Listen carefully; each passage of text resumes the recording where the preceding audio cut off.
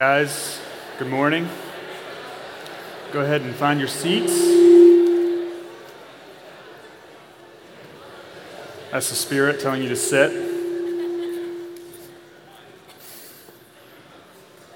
Well, good morning. Hope you're doing well. It's an exciting day in the life of our church. Jackson and Claire are getting married. If you can't tell, this is their section right over here.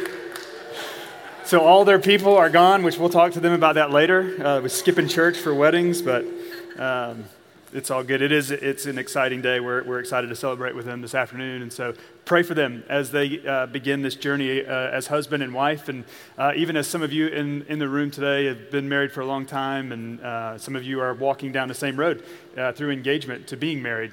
Just be mindful for Jackson and Claire today as they worship through their wedding and hopefully for a life together as husband and wife. Mallory, we're glad that you're here. All right. Hey, my name's Stephen, by the way, if we haven't had a chance to meet. I'm really glad that you're here. I'm one of the elders and lead pastor here. And we've been walking through the book of Philippians. And before we jump in, I'm going to give a few caveats today. Looks different, right? You have something in your seat that's not normally there, and I'll lay that out here in a minute. But we've made a rhythm of praying for unreached people groups as part of our worship gathering together.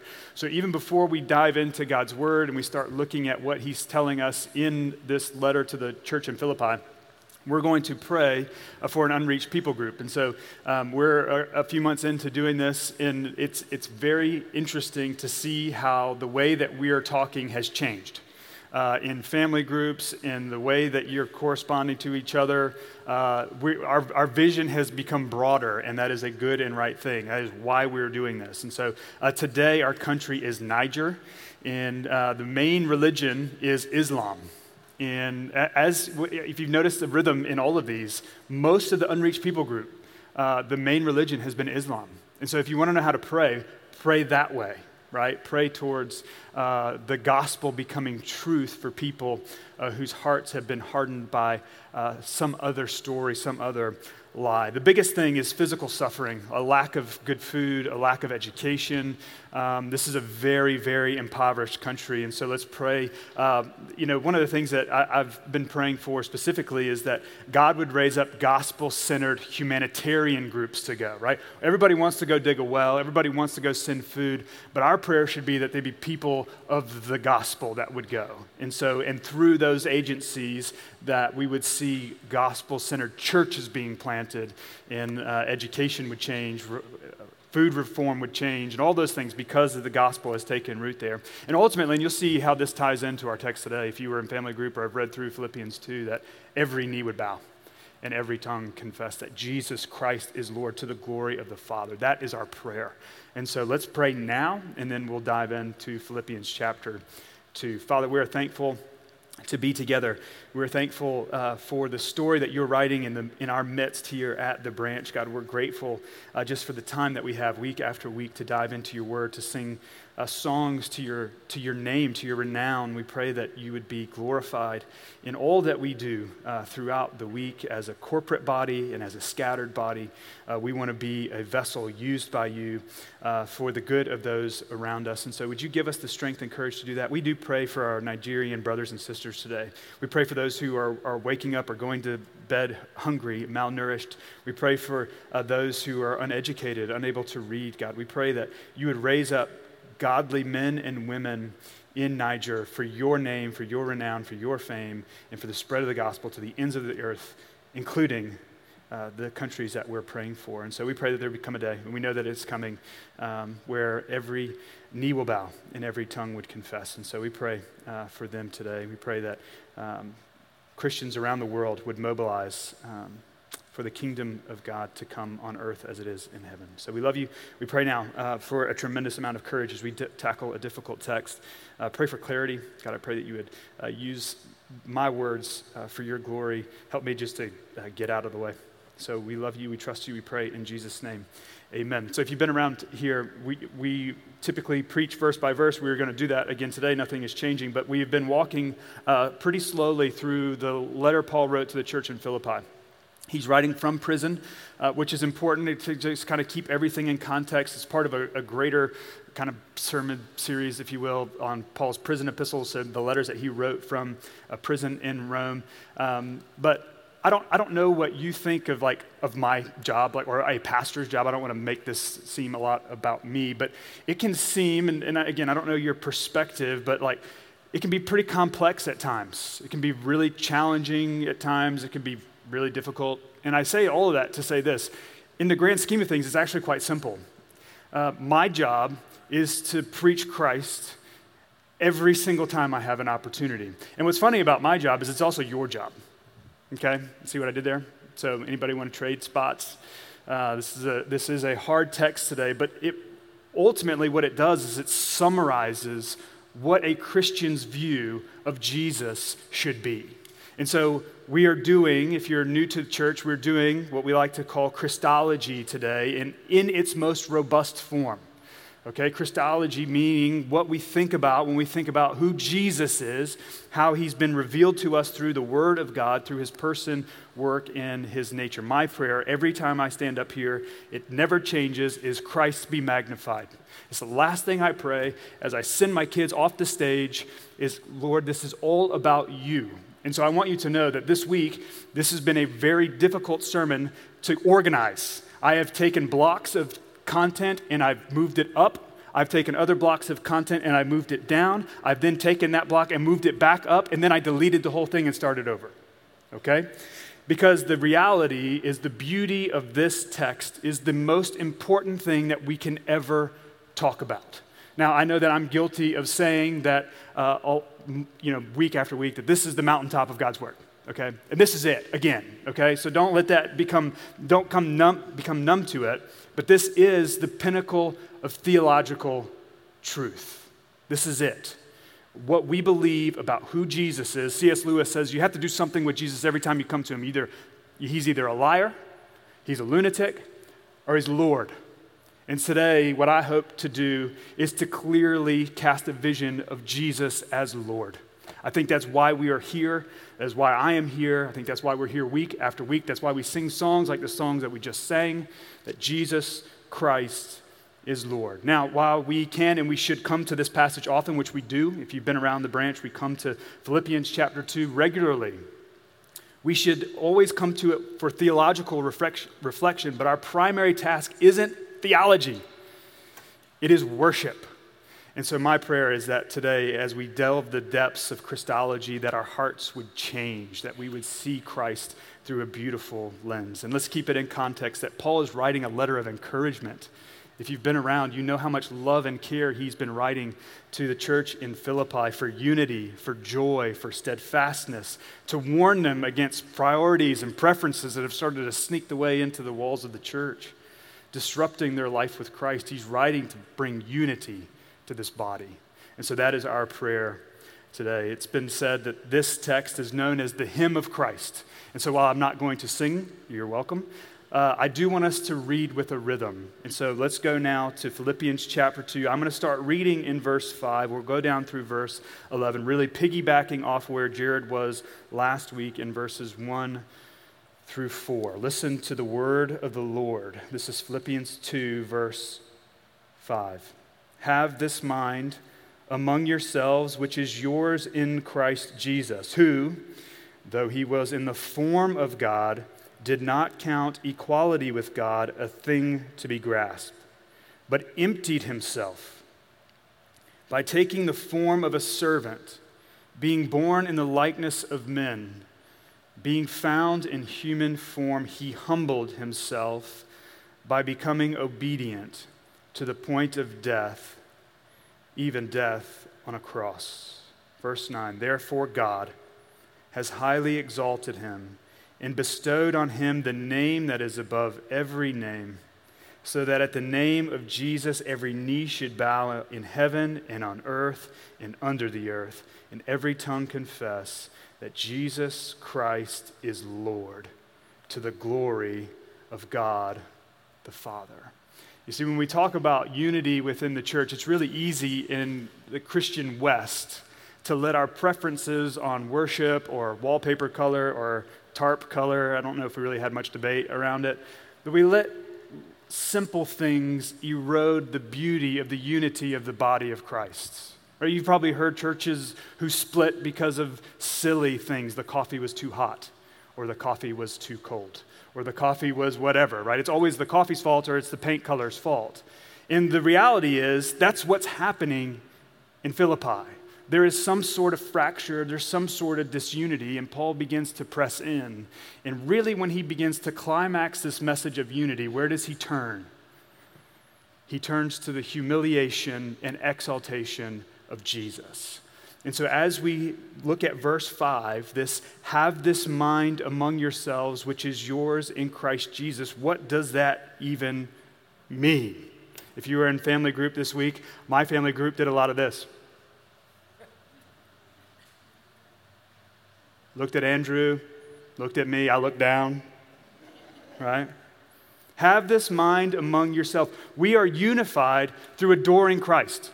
That's what brings us together, through emulating him, which is living a life that looks like Jesus. And so how do we learn what that looks like? But the more that we behold his glory and imitate his character, the more unified we become. If we look like Jesus, the body becomes unified. We are united with Christ, and now we must walk after him. To have the mind of Christ requires to know what the mind of Christ is. And we do that by coming to the Word of God. These acts of the hymn of Christ, the height from which Jesus stooped, I want us to see these things, the depths to which he stooped, and then the highest heights to which he soared, begins here with the unity that we have in the mind of Christ. Christ the King stooped to share his mind of humility with us. Now, what you have to be very careful of is where humility is, humiliation follows. Okay? One of the things that we brought up in our family group is the humiliation of Christ is where he received his exaltation. Caesar was never humiliated.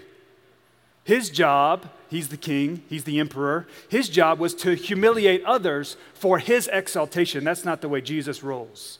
Jesus is exalted through humiliation, which is taking the world's paradigm of power and prestige and flipping it upside down. And he has come to serve. Well, I hope we will see this clearly. But the question we have to ask ourselves, if you have one of these, it's time to use it. The question we have to ask ourselves is, who is Jesus of Nazareth? Who is Jesus of Nazareth? It was Tozer who said the most important thing that you could ever think about is what you think about when you think about God. Okay? I have another Tozer quote in here. You're welcome.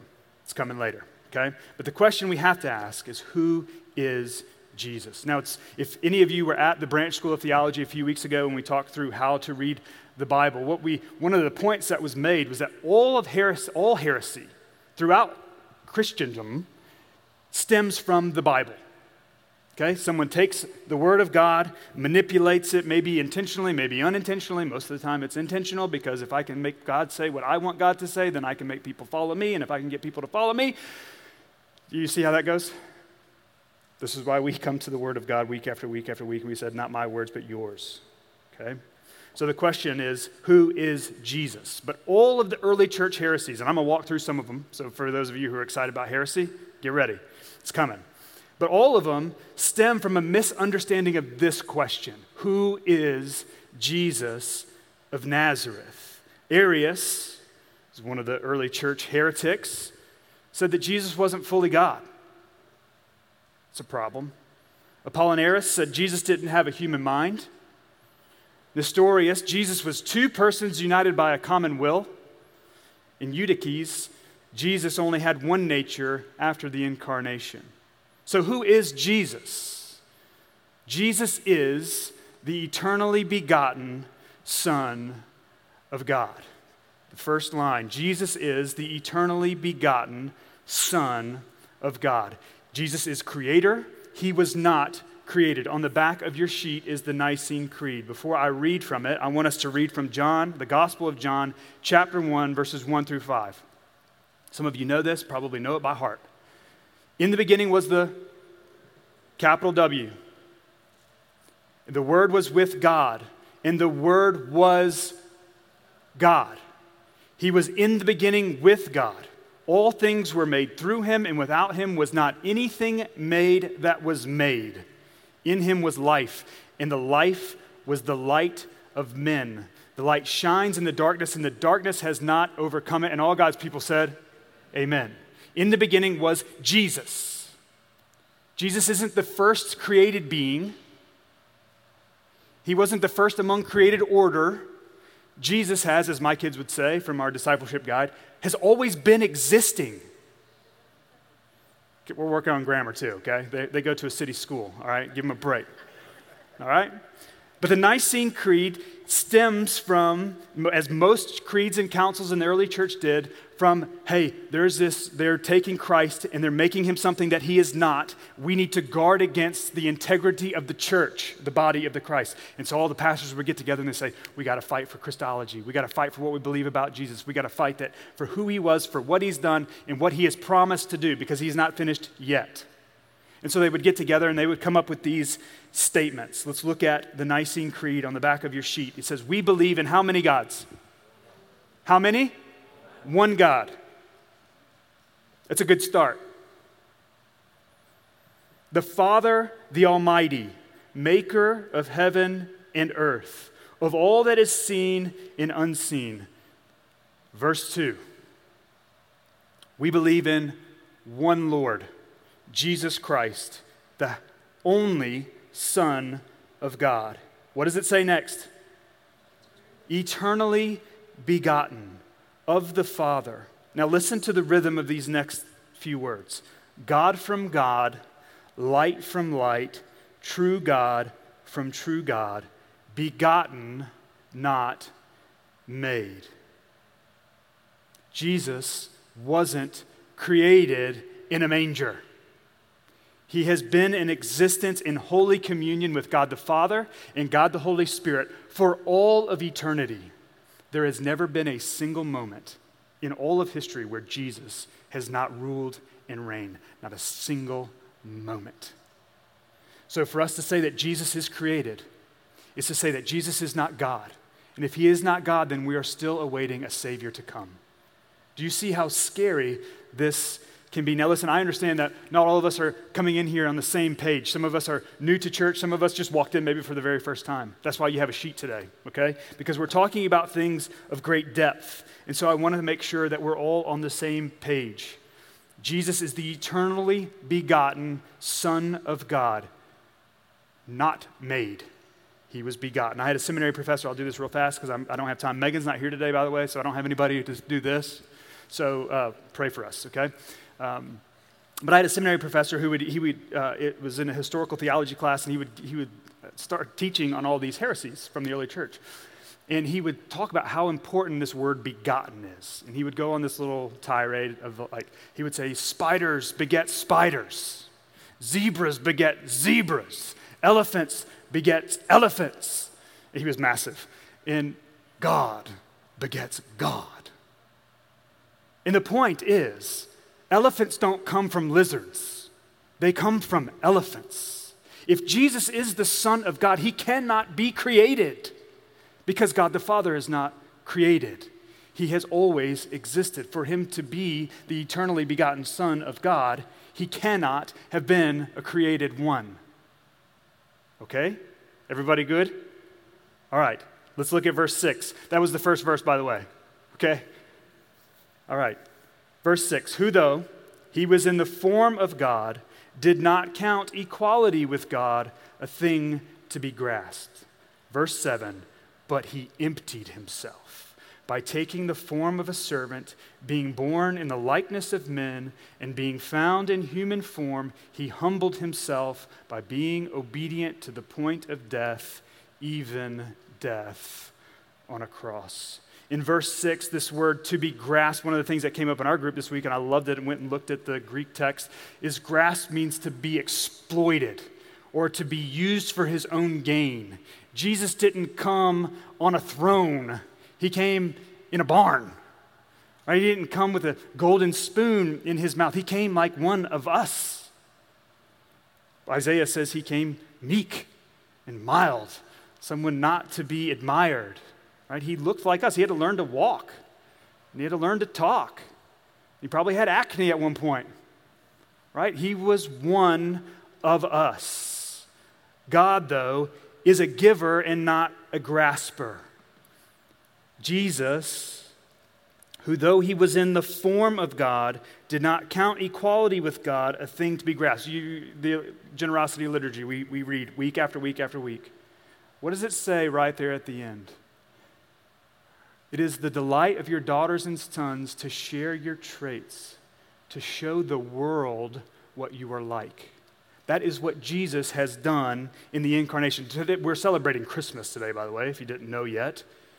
Okay?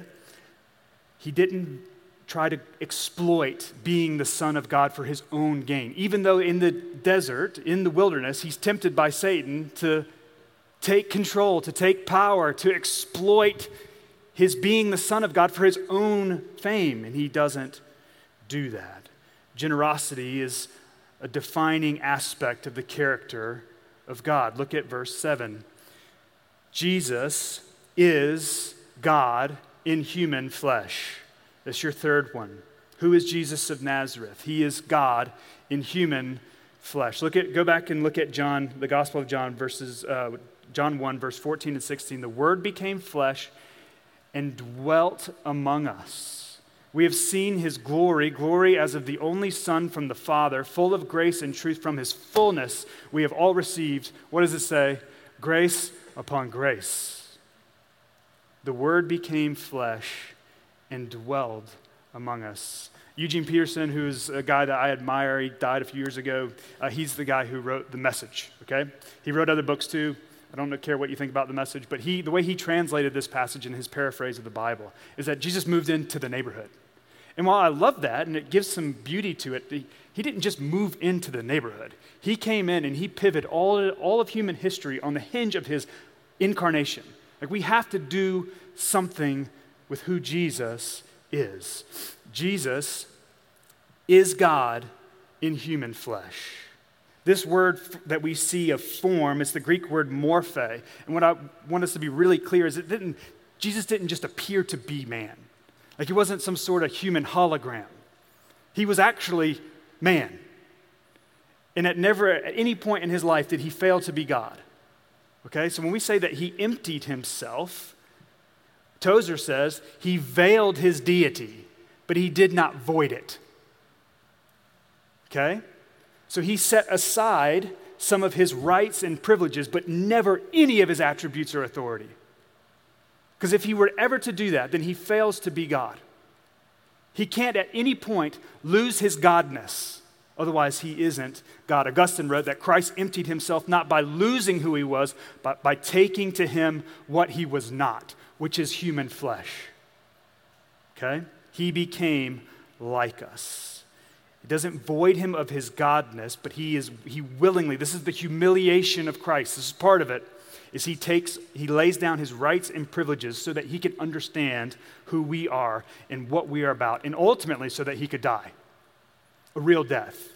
Because if he was just appeared to be man and wasn't an actual man, then his death wasn't the real death. And the Christian gospel centers on a God who didn't stay dead. I don't care what Friedrich Nietzsche has to say. God is not dead. Jesus, here's your next one. Jesus is fully God and fully man. This is one of the beautiful complexes of Christianity. Okay, I don't know how many math majors we have. I wasn't a math major. You're welcome. But he's 100% God and 100% man 100% of the time. So I don't really know how the equation, what that looks like, but theologically it adds right up.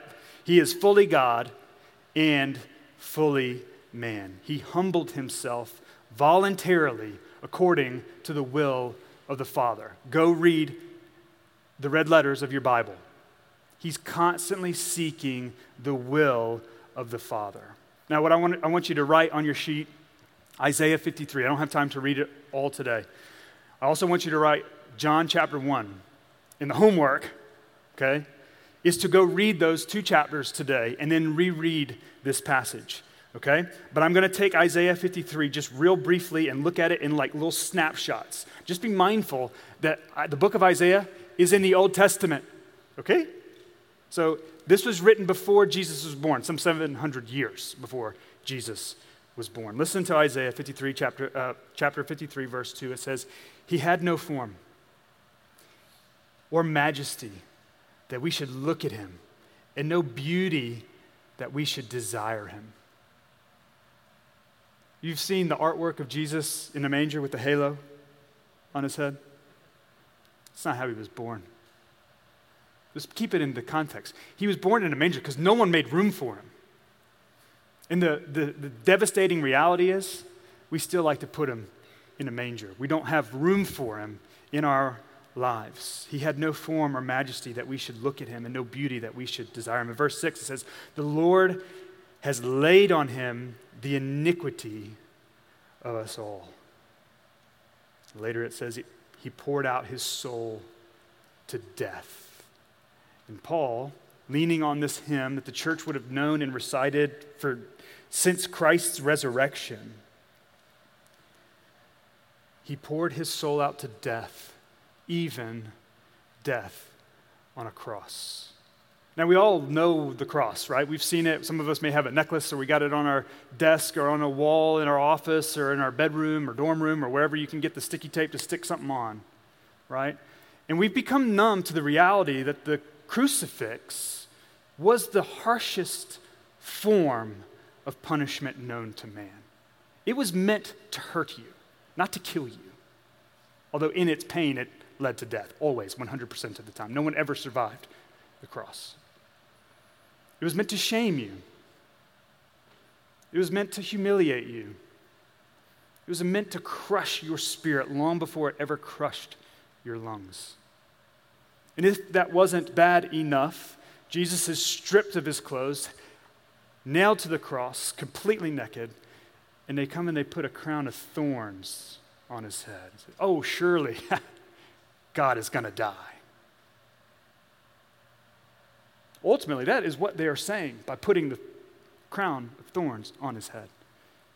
Jesus, who willingly laid down his rights as King of Kings and Lord of Lords, gets a crown of thorns so that you and I could share in his heavenly crown, that we could be brought back in as brothers and sisters. 1 Peter says this in chapter 2, he himself bore our sins in his body on the tree that we might die to sin and live to righteousness.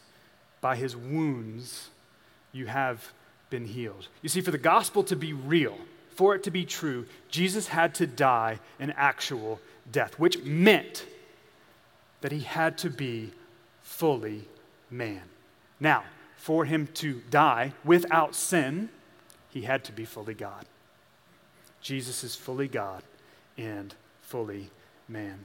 The next thing we see is this exaltation of Christ. Let's look at verse 9. Therefore, God has highly exalted him and bestowed on him the name that is above every name, so that at the name of Jesus every knee should bow in heaven and on earth and under the earth, and every tongue confess that Jesus Christ is Lord, to the glory of God the Father. This is the climax of human history, all of redemptive history.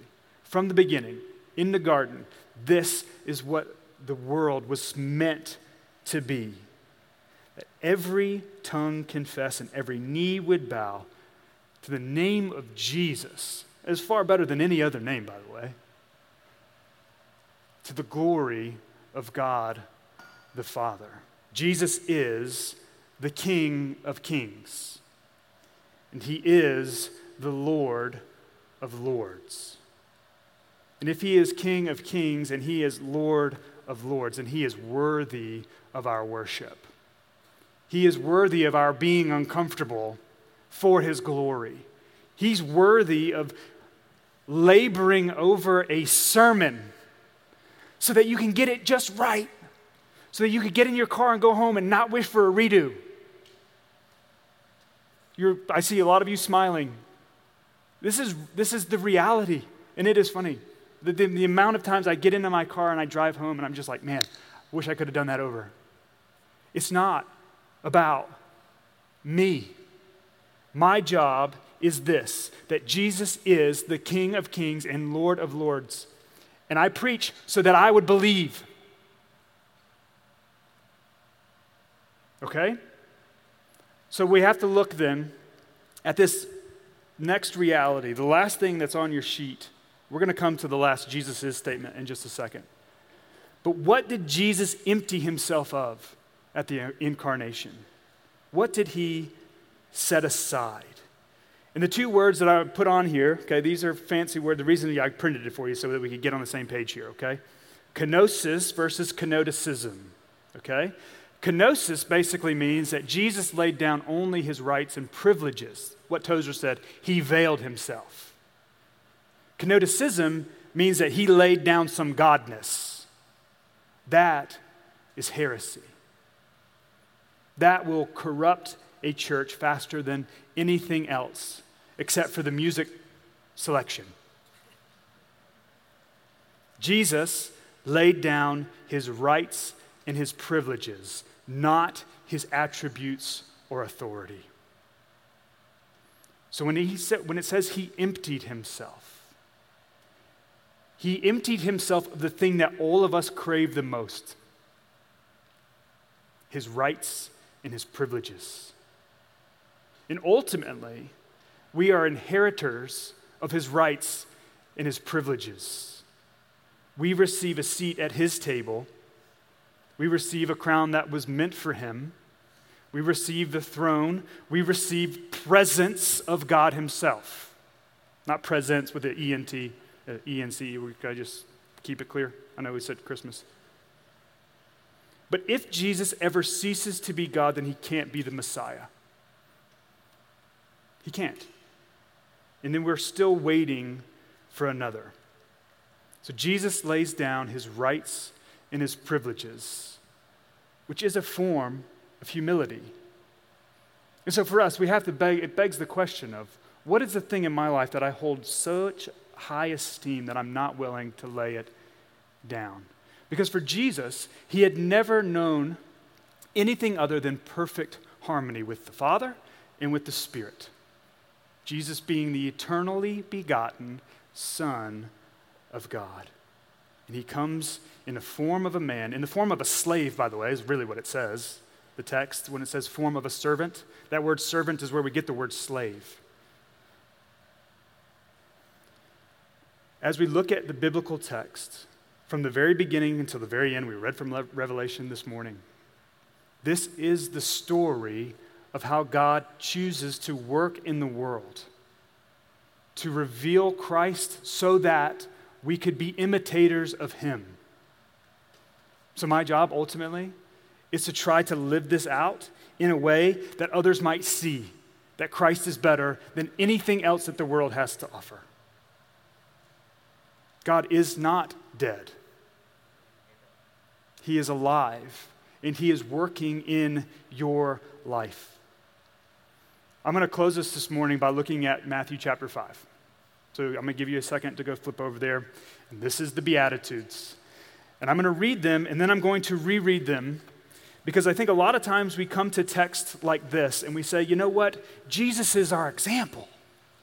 And he is. It actually says that in Philippians, Christ's example of humility. And while he is an example, he's also the supreme authority. He's not just one to look at, to model. He's one to look at for salvation. If you want to model him, he must provide the way for you to model him. So let's look at Matthew chapter 5. I'm going to start reading in verse 2. He opened his mouth and taught them, saying, "Blessed are the poor in spirit, for theirs is the kingdom of heaven. Blessed are those who mourn, for they shall be comforted. Blessed are the meek, for they shall inherit the earth. Blessed are those who hunger and thirst for righteousness, for they shall be satisfied. Blessed are the merciful, for they shall receive mercy. Blessed are the pure in heart, for they shall see God. Blessed are the peacemakers, for they shall be called sons of God. Blessed are those who are persecuted for righteousness' sake, for theirs is the kingdom of heaven. Blessed are you when others revile you and persecute you and utter all kinds of evil against you falsely on my account." Verse 12, "Rejoice and be glad, for your reward is great in heaven, for so they persecuted the prophets who were before you. I think a lot of times we look at the Beatitudes and we place ourselves in the middle of them. Gosh, I'm poor in spirit, or I'm hungry, or I'm thirsty. And I think if Jesus is who he says he is, then this is how it reads. He is the perfect fulfillment of each of these devastating realities. Jesus becomes poor in spirit so that we can inherit the kingdom of heaven. Jesus mourns so that we can be comforted. He makes himself meek so that we can inherit the earth. He becomes hungry and thirsty. Lord, when have we ever seen you hungry or thirsty? What does he say? Wherever you've seen the least of these, you've seen me. He becomes hungry and thirsty so that we can be satisfied. He is pure in heart so we can see God. He is the ultimate peacemaker so we can become sons and daughters of God. He is persecuted for our inheritance. Jesus is reviled. Jesus is persecuted. Jesus is accused falsely so that we can receive the reward of salvation. That's how you read the Beatitudes. So for those of you who come limping in week after week, Jesus limped in with you. And he limped before you. And he provided a way to cure you only through him and him alone. And anytime we try to take any sort of worldly work and tack it on, slap them in the face.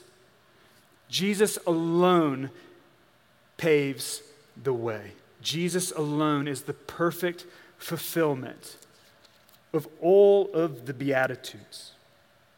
He is our example, and yet he is so much more than that.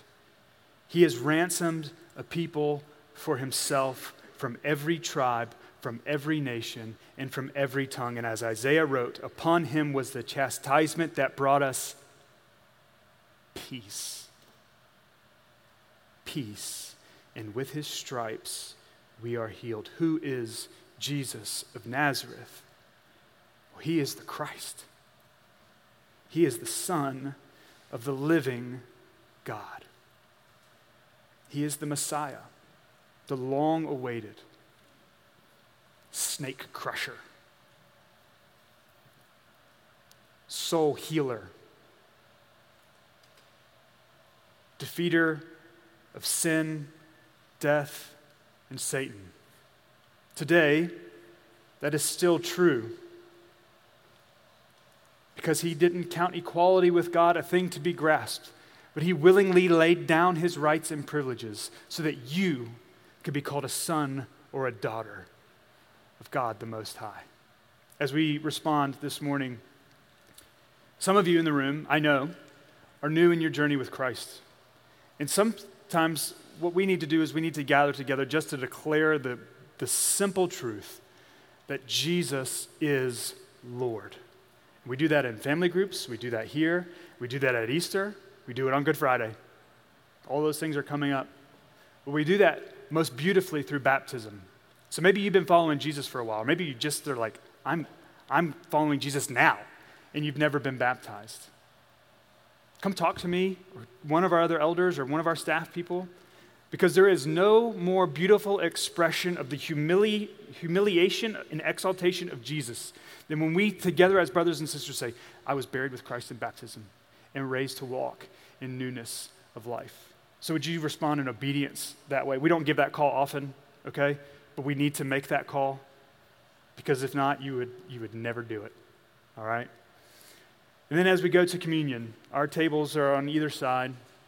I want you to do this today, just like stay in your seats longer than you normally do, okay? And then come and respond, because Jesus is the Christ. He is the Son of the living God. And you can, as you see the text from the Gospel of Luke, read it today as you respond in the beauty and the magnitude of who he is, that he was humiliated, and ultimately that he is exalted. And let that be your prayer. So maybe you have unconfessed sin in your life. You could do that this morning before you go to the table. And let Christ be exalted, the giver of the ultimate meal, the satisfier of our souls. One Lord, Jesus Christ, the only Son of God, eternally begotten of the Father, God from God, light from light, true God from true God. Begotten, not made, one in being with the Father, for us and for our salvation. Amen. Let's pray. Father, we are thankful this morning to be together, to worship as a body, to press into the depths of the truth of who Jesus is. I pray that your Spirit would work in our lives today, as maybe some of these areas we like to set aside. We don't want him to be king of our lives or Lord of our lives. Would you free us from that? Would you give us space and time, even as we respond this morning, to rest in the truth that Jesus is the Messiah. So we thank you that you're not dead, that you are alive, that you are working. And so I pray for these brothers and sisters now, that our worship would make much of Jesus today. So Lord, we love you and we trust you. We thank you that you have made a way for us to be called children of God. So we pray these things in the beautiful, powerful, resurrected name of the eternally begotten Son of God, Jesus. All God's people said, amen.